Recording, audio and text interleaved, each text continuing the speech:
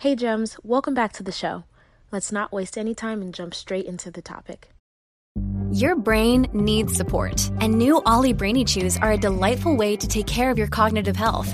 Made with scientifically backed ingredients like Thai ginger, L-theanine, and caffeine, Brainy Chews support healthy brain function and help you find your focus, stay chill, or get energized. Be kind to your mind and get these nootropic chews at ollie.com. That's OLLY.com. These statements have not been evaluated by the Food and Drug Administration. This product is not intended to diagnose, treat, cure, or prevent any disease.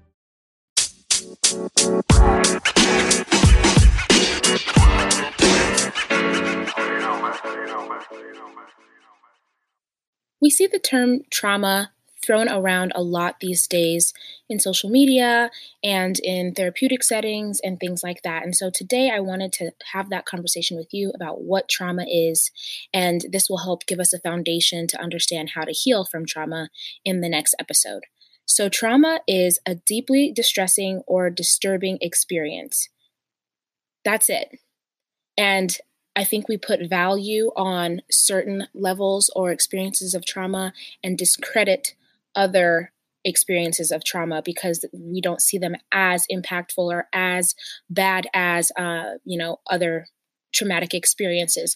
For example, we place a high value on, let's say, sexual trauma, and we don't place as much of a value on neglect. Both are and have the potential to be just as detrimental to a person.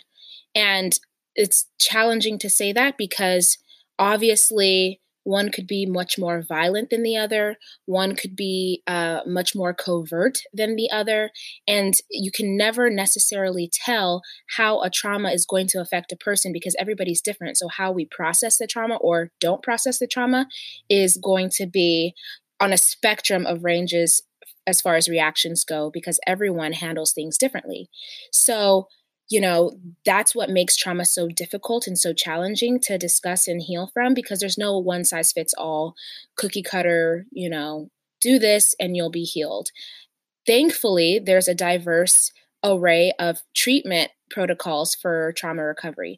There's a diverse array of clinicians and healers because you don't have to heal from trauma just through therapy. You can heal medicinally, you can heal through herbology, you can heal through Reiki, you can heal through ayahuasca, like whatever, EMDR. Like I think that the healing, which I'm getting ahead of myself, will come based within what you believe to be what will lead to your healing, if that makes sense. And I will talk more about that next episode because we're getting too far ahead of ourselves. But like I said, the definition of trauma is just a deeply distressing or disturbing experience. And guess what? Each person gets to decide what a deeply distressing or disturbing experience is for themselves. So one person might say getting yelled at as a child was not traumatic for them, and it wasn't. Whereas for someone else, being yelled at as a child created this deep sense of not being enough, or feeling judged or rejected, or feeling like they're going to be abandoned, right? I'm taking it all back to attachment. So if you haven't heard the attachment episode, go ahead, skip back to that little episode and get your life. But for each person, they get to decide. Now, this may happen subconsciously. I'm not saying that they decide consciously and they're like, oh, this is a traumatic experience. This oftentimes happens subconsciously, that these experiences become traumatic for us and it gets logged and categorized somewhere in our mind or body. Now we hear the term PTSD thrown around a lot, which is post-traumatic stress disorder, right? And this is just after a very deeply or distressing and disturbing experience that someone continues to experience stress after the fact. So that's why mothers can have PTSD. That's why vets have PTSD. That's why adult children of alcoholics can have PTSD. That's why so many people could have symptoms, even if they're not diagnosable, but you could exhibit symptoms of post-traumatic stress because it's pretty much the lingering effects of a deeply disturbing experience in your life. And to me, everyone at some level is dealing with this, because if you are having issues in your relationship or at work or with your self-esteem and self-worth or your finances or whatever the case may be, and it has a link to your childhood, that's post-traumatic stress. So every therapist is going to have their own idea about things. This is just one perspective, and I urge you to do your own research, to seek to understand your experience and what is out there to help you deal with this. But I just wanted to stop by and kind of share that definition with you. I've been making it a point to look up the definition of words these days instead of just trying to make my own assumptions and use context clues. So I'm taking it back to the old school. I learned English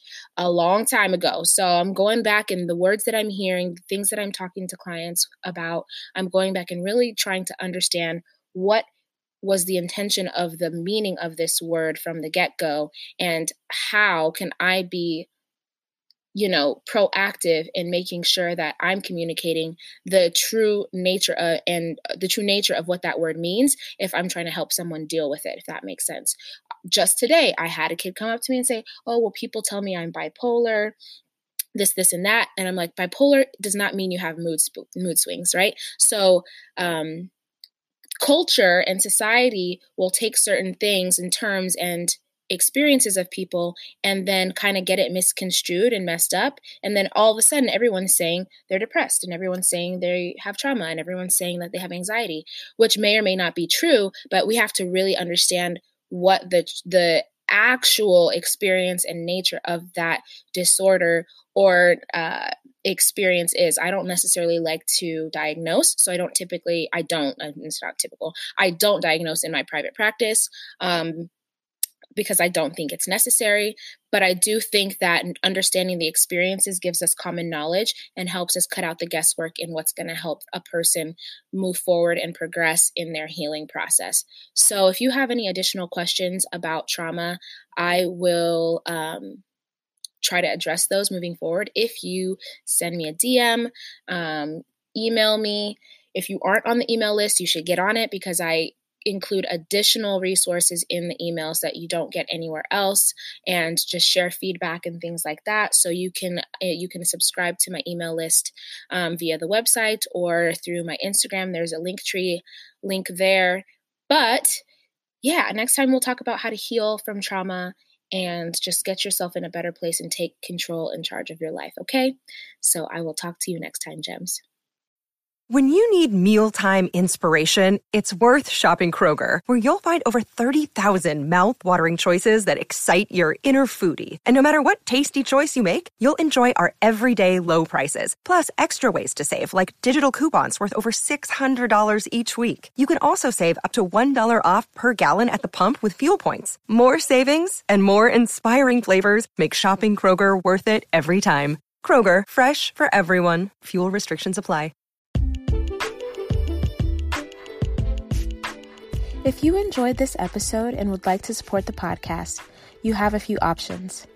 You can subscribe to the podcast wherever you listen to it, and you'll be notified as new episodes are uploaded. You can also leave a review or send me your feedback. Doing so helps me to create content that's relevant to what you want to hear about. And last, you can share the podcast with a friend. Whether it's directly or sharing it on your social media, it helps them to know that you think that this is information that they need to hear about. Thank you.